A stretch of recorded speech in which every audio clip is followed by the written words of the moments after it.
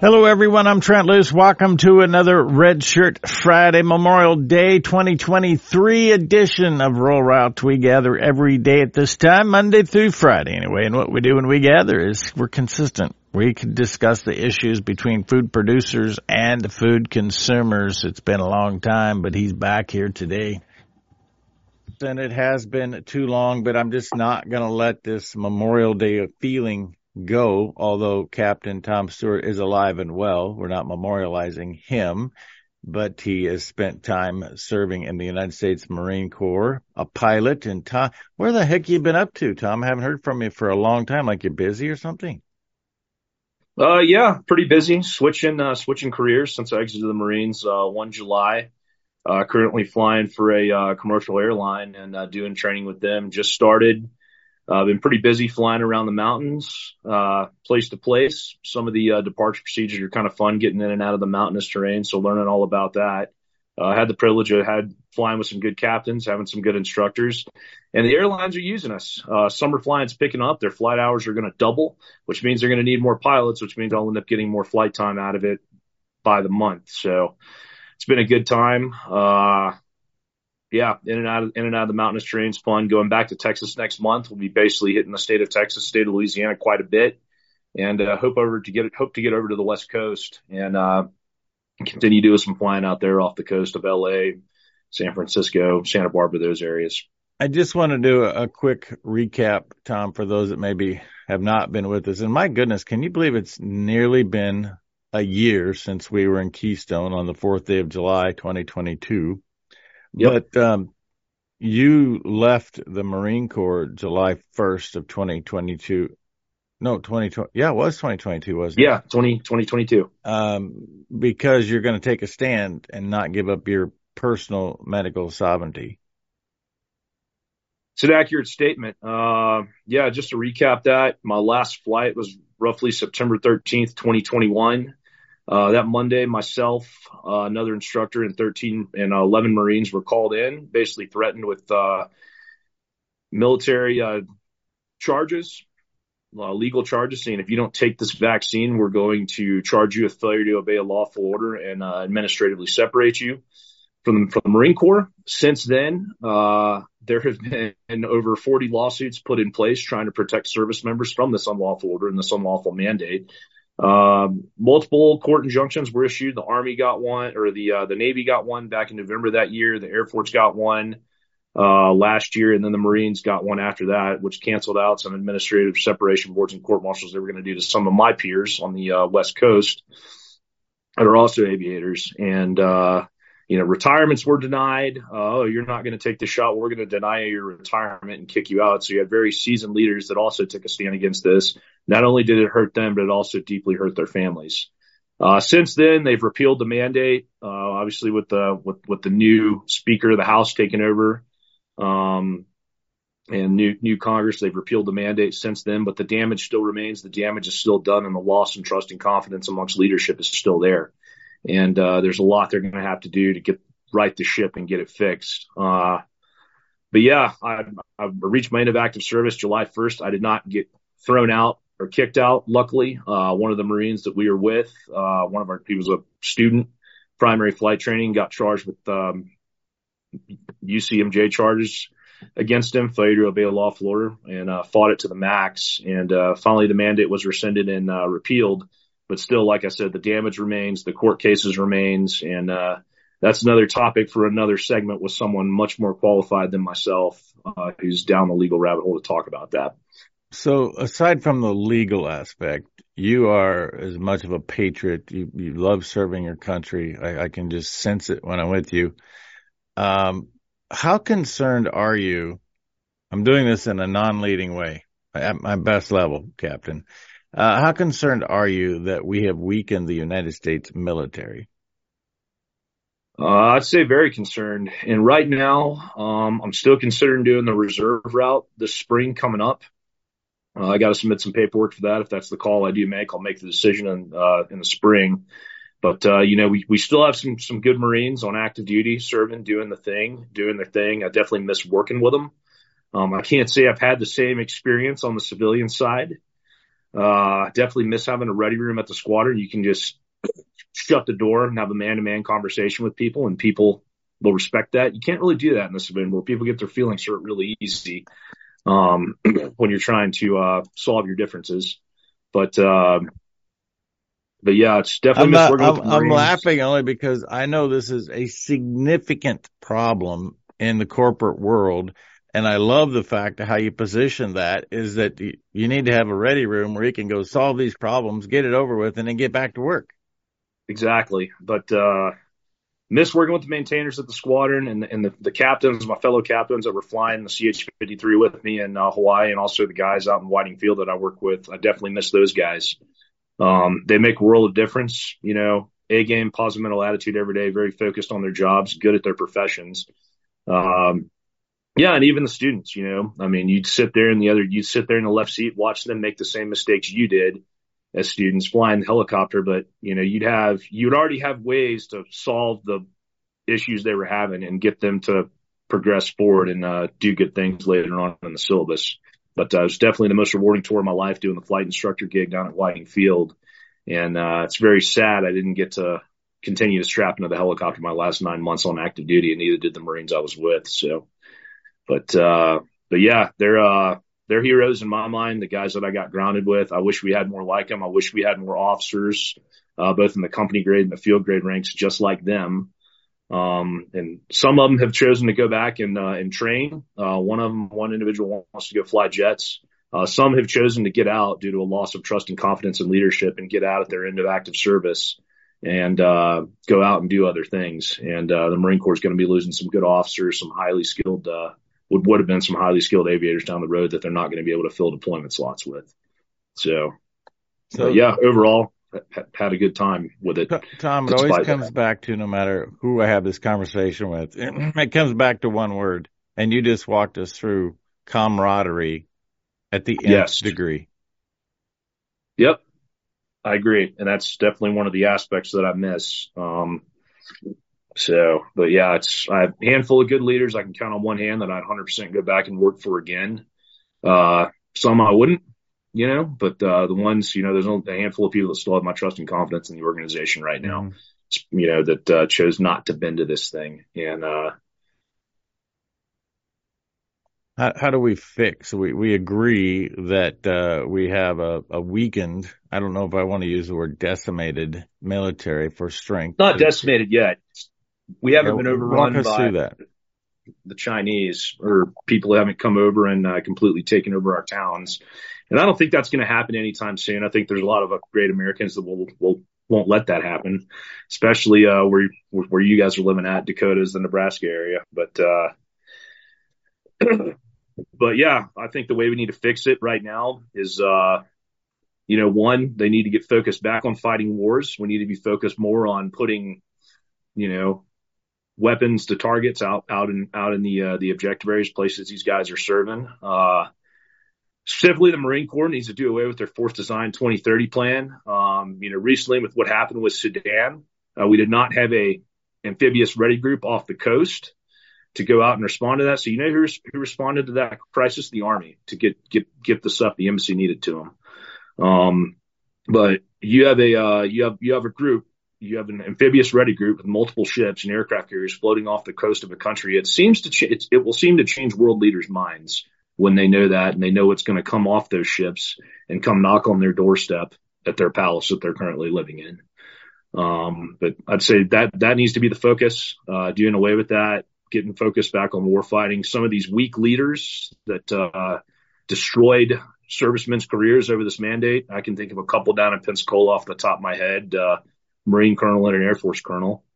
Actually, 2 Marine colonels and an Air Force colonel who are infamous as a result of it. They've got multiple administrative paperwork with their names signed to it all over it, basically threatened to decimate service members' careers. And that's both on the Air Force, Navy, and Marine side. I think those people need to resign, just go ahead and retire. And some of these field grade officers that went along with it, majors, lieutenant colonels and colonels that went full steam ahead with it, that bought into this thing, made their troops wear masks, look like idiots in formation, go out and work out in 100-degree weather wearing a face mask, and not only forcing them to take injections, but boosters they can go ahead and retire as well. And I think that's how we're going to fix it. We need some fresh blood in there. The guys in the Pentagon right now, our current staff, I think they're the worst we've had in this country's history. Lloyd Austin in general, Joint Chief Staff, General Milley, Commandant of the Marine Corps, those guys need to go as well. Get someone in there the troops respect, trust, not politicians. And, we're spending too much time right now politicking and less time training for war and getting focused on fighting wars. Captain Tom Stewart, my guest. We'll take a break. Back with more Rural Routes after this. Hey, don't forget, life is powered by coal. Full details about the folks that make lignite into electricity. Capture the electricity from lignite coal. Go to lignite.com.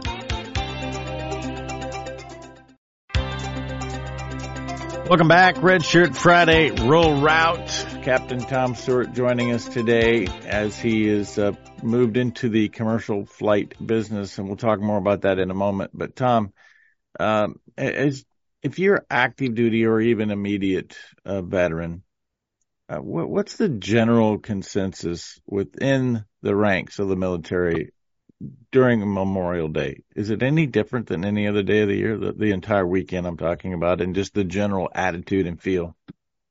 General attitude and feel, I just think about those that have gone before us. I think about those individuals that joined back in World War I, World War II. No, there was a war going on that have, wanted to go fight for their country, save this country, put their lives on the line. And one of the articles I was reading a few days ago, an interesting perspective on things. People would lie about their age to be able to enlist in the Marine Corps, enlist in the military. I can think about a couple notable stories I've heard about guys trying to get in before their 18th birthday or have their parents sign off. But yeah, we've gone from a culture, like that to what we have today. And I think about those guys that stepped forward to step up to the plate, fight and defend this place. And, it's because of them, as we have the country that we have today. And not a whole lot of people reflect on that. Not a whole lot of people think of that. They're too caught up in political culture and world's current events. But yeah, I think about those young guys that went forward and endured some horrible things, such as the Marines on Peleliu, Okinawa. Book by the old Marine, Eugene Sledge, says it pretty well. He covers a lot of the stuff in there. If you watch the Pacific series, there's multiple novels they put together to make that movie. Robert Leckie, great Marine, had a lot of things to say about his time in the Pacific, World War II fighting. But in Goodbye Darkness by William Manchester was also one of my favorite books I read growing up. And but yeah, the stuff those guys endured, people can't even imagine these days. There's the regular civilian, the regular person off the street. So think about what they endured. But you got World War I, the war to end all wars, and obviously it didn't end all wars. We still got people fighting, and right now we've got a lot of young guys that are brand new, fresh on the yellow footprints at Parris Island, getting off the bus, doing their first enlistment that I had the privilege of running into a couple nights ago in Oklahoma City, going to the Army, and stood there in my uniform and told these kids that they're going to have a blast. It'll be a good 4 years, make the best of it. People will do what they can to make it miserable, but they need to have fun with it as well. But yeah, just like I said, Memorial Day, I think about the guys that I just spoke about in those 3 books, wrote those 3 books and their stories that inspired the Pacific series, that, what they endured and what they had to go through to keep America's shores safe. Wasn't for them, Hawaii would be in a lot of trouble, California be in a lot of trouble, but yeah, people don't think about that, to this day. California is in a lot of trouble, but it has nothing to do with the military not very true protecting them. So Friday, I included Freddie Robinson on my Trent on the Loose program. And Tom, I've had a handful of veterans, particularly at memorial parks. In our part of the world, we're outstanding at small communities of all sizes, building a war memorial that just brings to life the sacrifice that men and women have made from 247 years. And Freddie Robinson was the last one. We were in Leola at the courthouse in McPherson County, he said to me, he was in 6 tours starting in Vietnam, Wow. and he spent 32 years. I didn't say 6 tours. I said 6 tours. I meant 6 different battles, Bosnia, 6 different foreign soils protecting our freedom, 32 years. And then he was a 33-year police officer when he came home. And he said, I got to ask myself, is this the country I fought for? And I have interacted with many veterans, Tom, and I remember one clearly just started weeping on me in North Platte, Nebraska. They got a phenomenal, absolutely incredible memorial there.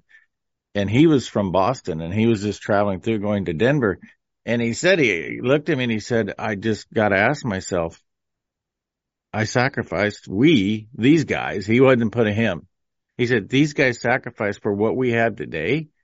I have an answer to that, but I want your answer before I share with you mine. I'd say as far as what we have today, stuff taking place right now, not only in the civilian world, but it's slowly creeping into our military. Yeah, I mean, people have given up a lot of ground. We're just going to say they've given up a lot of moral high ground to get to where society is today, and kind of what I'm seeing.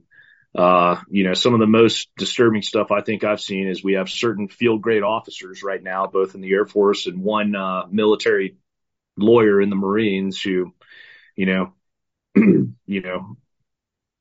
not to go too down the political realm, but they don't know their sexuality and they can't figure out which bathroom to use, and they're put in charge of hundreds of $1,000s worth of equipment. They're put in charge of thousands of or a few hundred troops or thousands of troops. And, I'll just say that the devil is clearly operating out in the open right now. And, man upstairs is eventually going to deal with that. Yeah, But and above and beyond all of the valuable stuff that they're put in charge of, they're put in charge of the morale of these warriors to go protect our freedom. the lives, The lives and the hope. And my answer to those veterans has been, Tom, you did your part.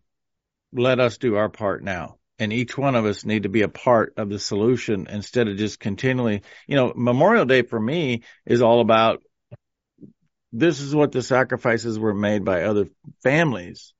And now it's now my time and everybody else's time to pick up the baton, so to speak, and carry it across the line. I'd agree. And, some of the guys that raised me, my dad was also in the Marines, Vietnam veteran, and raised him. We're also Vietnam veterans. Some of the guys that raised him were, Purple Heart recipients. He had a platoon sergeant that when he checked into his first platoon had half his arm missing because an AK-47 shot it off.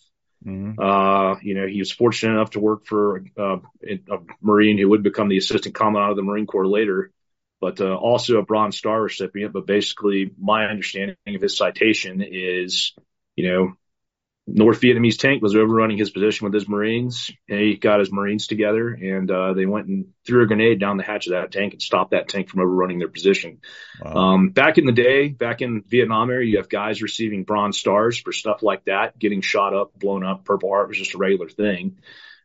These days, we have our Secretary of Defense like Lloyd Austin doing staff work and, writing himself up for a Bronze Star and having Hillary Clinton pin it on him while he's in theater back during the Gulf War. So, but, and I'll be honest with you, the way we're going to fix this, leaders like that, like Freddie Robinson, I think need to stay involved, stay plugged in with the troops. The young guys appreciate that. I know when I was on active duty, young lieutenant at the basic school, and one of the most inspiring stories I remember is, we're coming back from a late hike, 9-mile hike, 12-mile hike. I forget how long it was. We started at about midnight that night. So night prior, but, kind of worn down. Everyone's a little bit dehydrated. And we had these old retired Marines come out there with their bagpipes and march the last 6 miles in with us. And, they played the bagpipes the entire time, which is pretty awesome. And I know as a young lieutenant, definitely brought my spirits up. So, but I think they need to stay plugged in with the community, military community, and keep firing up those young Lance Corporals and those young officers.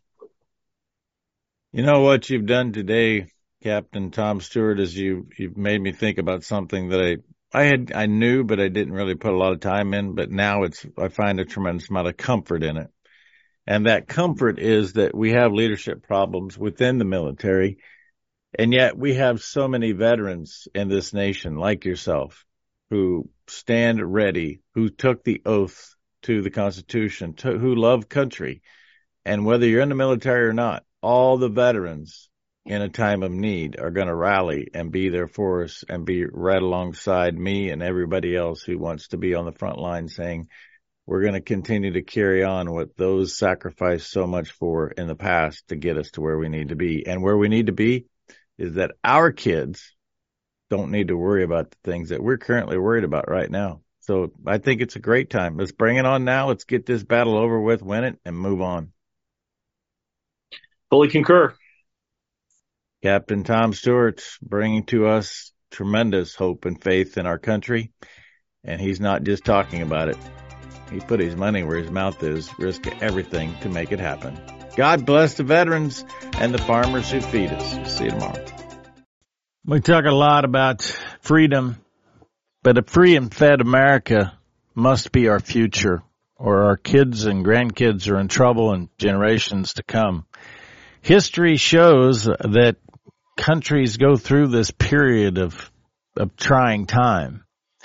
The people who overcome it are those that are informed and know how to go forward with the information that they have. And the place to turn to make that happen is Protect the Harvest.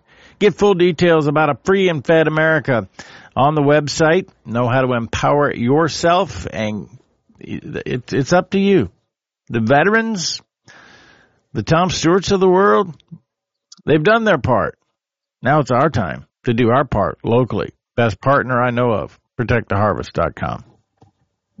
Welcome back. Roll Route, Trent Loose alongside Captain Tom Stewart. Hey, I want to change the tenor a little bit here. You referenced it a time or two, and I have many friends actually who have transitioned from military, Steve Sanderson being one, who's a pilot for commercial airlines now. What's that like? How different is the corporate world than flying for the Marines? Well, Trent, I'll tell you what's real different is they do not like foul language next to the coffee pot. That's the first thing I noticed. Whoa, you got in trouble, did you? Yeah. Number two, transitioning from a helicopter to the jet, it's the same procedures. You know, you can look at an approach plate, read it, do what you need to do to get down, shoot an instrument approach, get down to the runway. Obviously know how to land a plane. We've been doing that for a long time, but certain speeds you got to adhere to. You're going from shooting an approach in my helicopter at 90 knots to starting at you're coming in at 320 knots, then eventually slowing down to about 140 knots to get on the instrument approach and get the profile corrected. Only thing I really had to worry about on both the CH-53 and the TH-57 helicopter I was flying, is the gear down, landing gear down in place, making sure I got everything set, ready to go so I can land in the extra power if I need it. But this jet I'm flying now has a couple more moving parts. We got flaps. We got retractable landing gear that's pretty fancy. You can't pretty much go slower than 180 knots unless you have the flaps down. Like I said, shooting the instrument approaches remains the same, but you do it in the simulator and you can kind of start slowing down to get to where you need to go. It starts off pretty fast. Took me a little bit of time to figure out the GPS approaches in this aircraft. I will say that, you got to be down at your altitudes, down in time to get down to the runway, break out of the clouds and make the runway once you're out of the clouds. But that took a little bit of time to figure out the descent rate with that at the high speeds we were flying. But you have a different target list. I would think that would be a big deal. Yep. Yeah. You can't shoot those pedestrian cars that appear to be out in your way. You can't. You're not flying around with three 350 caliber machine guns attached to your helicopter, crew chiefs in the back. Now you're flying with flight attendants. Passengers in the back, mostly taking Americans. It's pretty much the same, but sometimes I just remember some of the more vivid memories I have flying around Australia and flying around Hawaii, picking up Marines from 3rd Marine Regiment. They'd get on that helicopter after a week of being in the field and you'd smell them before you'd see them, but they were out in the field working hard, getting their weapons qualifications in, getting ready for their next deployment, getting all the training and readiness codes done before their next deployment. I'm guessing they're a lot more appreciative than the typical passenger you pick up at DWI or wherever you're at, DWF. Yeah, those guys are definitely appreciative. They'd rather have a helicopter ride than saddle up all their gear and walk home any day.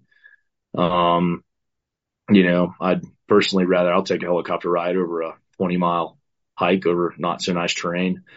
But yeah, it's been interesting. I'm very, very fortunate. I've flown with some good captains on the line. I definitely learn a lot from them. We'll say simulators have never been my strong suit. I've never really enjoyed simulator training, but it's a necessary evil to get the required muscle memory and skills you need to go apply in the aircraft later. But, yeah, this aircraft, you'll do simulator, check ride in the simulator, then you'll go to the aircraft. In the military profile, you'll do maybe 4 to 8 simulators, then go fly the flights in the aircraft, then do a check ride in the actual aircraft. That's how we run our instrument syllabus during the naval aviation training side back in the helicopters I was teaching at. But yeah, I mean, it's been a good time. It's been quite the adventure. I've been all over the country the past, since November. Like I said, up in the mountains, spending a lot of it in the mountains. Like I didn't think I'd see much snow this winter, but everywhere I went, it seemed to snow where I was flying, So I got some experience running the anti-icing checklist, on the ground, de-icing checklist, stuff like that. I didn't have to do that in a helicopter. We didn't care about that stuff. We just didn't fly places where there was snow, But, yeah, Denver, if you're a pilot in and out of Denver, I mean, I think they just like using their de-icing equipment. They do, and they're the places that have the de-icing equipment, Denver, Salt Lake City, they're very experienced. They know what they're doing when they use it. Dallas, for example, when it freezes down in Dallas and there's a little bit of ice on the road in Dallas, they just shut the town down, they shut the airport down and cancel flights because Dallas is not equipped with the salt and the plows and the stuff that you need to even get to the airports, But I'm pretty sure they might have de-icing equipment. I don't know. I'd have to look into that. I just prefer to fly days where it's not. So, Tom, with the friends that I have, and I don't want to get you fired, but I have a lot of people telling me that the corporate culture of all airlines has just disintegrated so much in the past couple of years. Yeah, obviously you got good news there. You don't have a baseline to know what it was like 10 years ago, so you don't know what it's like. Yeah. But you understand culture. How does that reckon itself, and can it survive? I think it's going to survive. You have a lot of, young people getting involved. I had an individual in my class who was 21, 22 years old, fresh out of college and starting his career. But, he got his hours teaching early on, but you're going to have a lot of young bucks in the cockpit, fresh, able to make good decisions. Obviously different than a military background, which some companies prefer. But, at the end of the day, some of these companies, all they care about is how many flight hours you have on paper, then they'll hire you. That's some of the stuff I've learned going through the hiring process. But I mean, overall, I've been fortunate to fly with some good people. I had a good class full of other first officers I was flying with, good dudes. And it's a good industry because, you help the guy to the left and right out, and they'll help you out as well with stuff. But sat down, did a lot of chair flying prior to some of our events we were doing. Discuss systems, help guys get ready for their brief prior to their check ride, which is a big deal. I know I got asked a lot of systems information in mine. But yeah, as far as a baseline goes, 10 years ago, I couldn't really tell you what it was like 10 years ago, for good or for better or for worse. But so far, what I've seen, I mean, it's been overall a pretty good time. But it's definitely been good on the aircrew side. I will tell you that. So as far as the gate agent side, dealing with some of the gate agents trying to commute from place to place to get to work, I've dealt with some pretty not so nice gate agents from multiple different carriers just trying to get on a plane and commute somewhere to go support the flight schedule the next day. And that's pretty typical with some of the pilots. So I've only flown, even though I said I'd never fly again post-COVID, I have flown 4 times, flew not that long ago. And to me, in my limited experience, that has been the biggest one change, is the gate agents have zero tolerance anymore. I mean, it's tough. And I suppose it's because everybody now is on edge all the time, and they take it out on the gate agents. And so they're in a constant state of frenzy. And I don't know how you get out of that. Yeah. Some do really well at handling people. And I've also seen some of them lose their minds over the smallest things. And that's definitely been something to see. But one of the trends I have seen, if you have a gate agent, flying out of Palm Springs, California a couple of weeks ago, if you have a gate agent who's sitting there yelling at passengers, agitating passengers over bags, for example, screaming at a lady about calling a fanny pack she has around her waist a bag, and then screaming at her in front of everyone and demanding she throw that fanny pack in her purse to consolidate it to 2 bags. 2-bag rule, that's what they're trying to enforce. But, and then it carried over into the flight where I'm now flying back to work, on that aircraft, and I'm watching the flight attendant further berate the lady.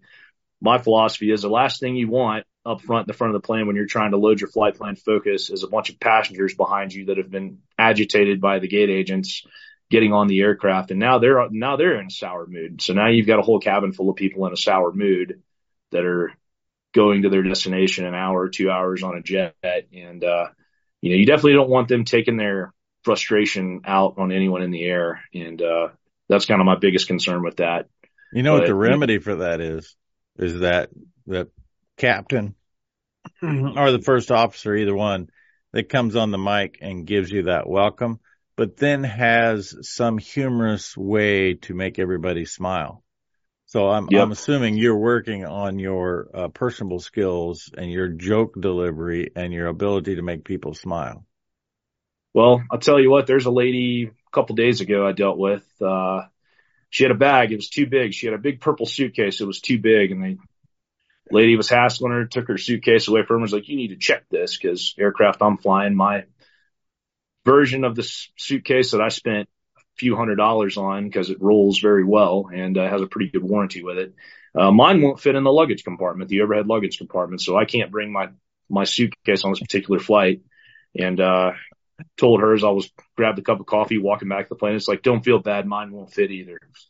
And, smiled. I think it made her day. But, I've had to make some adjustments flying the, smaller model of the Canadian regional jet. It'll fit in the 700 pretty good, but the CRJ 200, especially when you're on the road for a couple weeks, you got to break your suitcases up. And sometimes I'll have 3 bags, which, like I said, the gate agents you can't get on. You got to consolidate your bags, sir. Even if you're commuting and you have to get home and you're in uniform, they won't let you go home because they want to be on a power trip about the 3 bags. And then they won't let you check them at the plane. Some of the airlines won't. But, I think this lady had registered with her and, it was good. But I think she got on the plane a little less agitated as a result. And one of the pilots can't even put his own bag on the plane and make it fit in the compartment. Decreasing agitation, that's the role of the pilots, not just getting it from A to Z with safety. We'll take a break. We'll come back. Hey, let's change up again when we come back. Last time Captain Tom Stewart and I were together, we were talking about medical freedom. What's going on in that regard across the board? Not in the military, not in corporate culture, just in life. That's when we continue Roll Route on this Red Shirt Friday Memorial Weekend 2023 after this. Let's talk about the beef business. More in particular, you, the consumer, need a reliable source of nutrition. And we now know, I'm seeing more people than I could ever imagine who are talking about the carnivore diet, or talking about increasing meat consumption. It is clear from an anti-aging standpoint, from a health and wellness standpoint, you need beef nutrition and beef fat in your diet daily. Nobody can even argue that anymore. If you're seeing what I'm seeing on social media, it's pretty incredible, the stories that come out about the health and wellness and 20-year-olds. We'll get a 20-year-old that I'm going to have on this program next week from Texas that shows pictures pre-carnivore diet, post-carnivore diet. And her overall complexion, her overall health, her mental clarity is all better. So turn to Certified Piedmontese for that supply of home delivered, on demand. That's what we call it. On demand Certified Piedmontese. The Piedmontese is tender because of the genetics that the Piedmontese breed brings to the equation. Every single calf tested for tenderness. And the evaluation says you like tender beef and you'll be back. Certified Piedmontese. Sign up for a subscription. Do it today.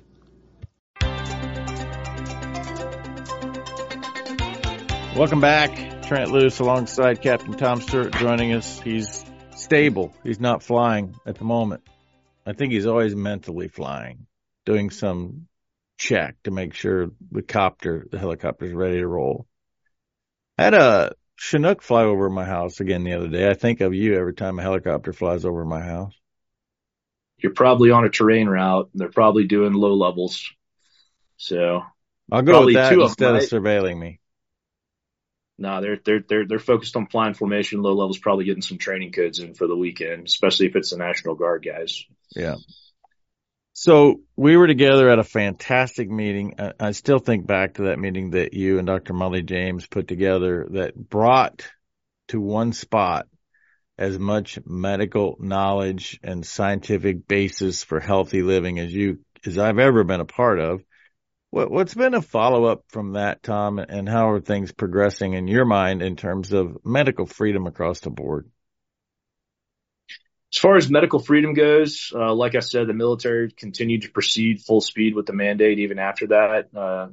Like I said, they repealed it in February, but right now, the military medical profession, as well as the civilian medical profession, has lost a lot of trust and confidence of its customers. I think what we discovered during that meeting is how much treatment and how much stuff is being suppressed that people try to treat COVID with. And some of the stuff that's surfacing on the military front right now is people don't want to take any more injections. They don't care if it's a tetanus shot or anything. They refuse to go into the military medical clinic and take injections because they don't know what's in them anymore. There's been rumors of flu shots being laced with mRNA. Now they're trying to put flu shots in with COVID vaccines that obviously these people don't want. I sent you the report on basically the injury they caused back when they were trying to get this thing shut off. That's about 101 pages worth of testimonies. But right now people are putting in accommodations and requests to not take any more shots that the military has, just trying to force into its people. We didn't sign up to be human pincushions. But, they're trying to give Marines flu shots right now. And personally, I know the last one I took when I was on active duty, I was sick as a dog the day after. Got done with the hike that day, was pretty much out of commission that Friday afternoon because you had to get it by a certain time. And, I also had another peer of mine who's doing the basic officer course right now in Quantico. And same thing, he got it the next day, boom, couldn't run, fever, sick. But they're putting stuff in us that's making us severely ill. And we don't know the long-term effects, but then they also keep changing the formulations in them. But there's a lot of service members that are rising up right now and just flat out are taking it through their chain of command that do not want to take any more immunizations that the military has to offer as a result of what we've discovered during the COVID vaccine mandate, and then threatening people's livelihoods and futures and career options with that stuff. So I've long known. And I had a friend actually in Kansas who went on an international trip and did not get a shot that you supposedly get and contracted some disease. And it was debilitating to him for quite some time.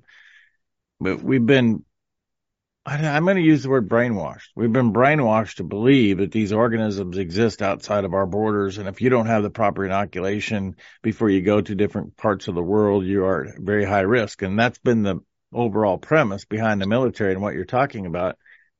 And all of a sudden now we sit here in 2023 knowing what we know about COVID and the blatant fraud with the COVID jabs.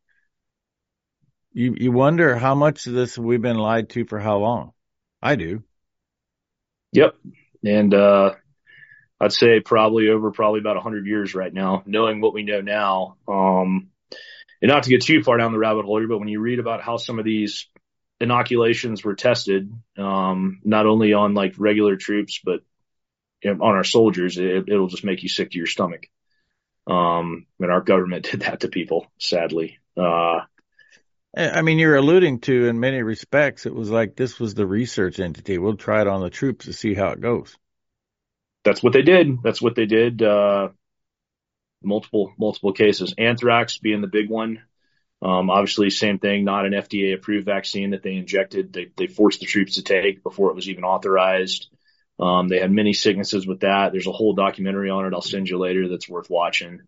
That was, years ago, early 2000s. Same thing. They had the same issues with the court cases, saying you will take this or else, and the courts don't want to get involved. Like I said, not a lawyer. I do know people that are more qualified to talk about that aspect of experimental medicine they performed on the troops during that time. We've also got some entities in the past where troops have been given inoculations and had stuff tested on them, and they've been severely ill and maimed for the rest of their lives as a result. Big picture. But, this is World War II, World War I era. Just people decided to go experiment on the troops, and it's all documented. So, but led up to basically kind of what we have today.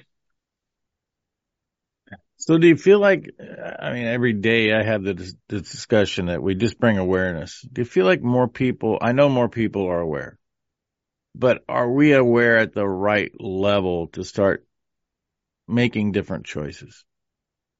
I think so. I think more people are aware. I think a lot of people are waking up, especially when their relatives are having secondary effects from these injections. You have people who have no history at all of Parkinson's or any of these items, this heart attacks or stroke in their family. And magically, you got parents and kids taking it, especially kids now having strokes and heart attacks, playing sports and dropping dead on the basketball court or the soccer field. Like, it's out in the open, but some people want to tie it to the recent mandate and some people don't. But, it's not normal for teenage kids to be having heart attacks and strokes. And it's also not normal for 18, 19-year-old Lance Corporals that just finished boot camp at their military occupational specialty school to be having strokes while walking to class and seizures. So, but, big medical industry, I don't think will ever want to tie it together. Tom, another thing that I've noticed with just people around me, it is a weekly occurrence that somebody tells me they have an AFib situation. And I know through the years I've had friends that had AFib at all ages of life, but not every week where somebody new is telling me that, oh, I've got an AFib situation. AFib is not natural. It's not normal. And I know that some of these folks personally that I know did not take the jab. So I can't directly tie it to that, but I don't know why all of a sudden we got all these people with an AFib condition when it wasn't an epidemic 5 years ago. Yep, I'd agree. And, I'd heard there's connections with COVID and AFib after. I know personally down in flight school, guys had to go when COVID first started. They'd get COVID, get over COVID. They'd have to go take a stress test for their heart. Also some sort of respiratory exam to make sure their lungs were putting out the oxygen they needed to put out prior to getting back in their aircraft to finish naval flight training. But also have a friend who's tied to student athletes that were also having issues post COVID. So, but they'll connect it later. They'll draw it. But right now there's been lots of other, not a doctor, but lots of other ways to treat these particular situations that don't do permanent damage to the patient. So, see, I'm thinking that some of these are just a direct result of, because I don't know that I've ever had COVID, never been tested, never will test. See no reason to ever test. But I've never. And the test isn't even accurate. I never had a time that I was sick and felt like I had COVID. So I don't know that I have it, but I don't think I've ever had it, and traveled through 42 states during that COVID time. But I think in addition to the jab itself, Tom, I think that there's some long-term ramifications for people that get it. Even once they get over it, I'm bound to believe that there are components put in that virus, if it's a virus, that is going to somehow alter your heart and how you work post-COVID, even when you think you're fully recovered. Yep, I would concur with that assessment. And like I said, there's other ways to treat it. There's doctors right now that are using other natural ways to treat, the the onset of the virus and the side effects of the virus, and that are actually turned out to be pretty effective.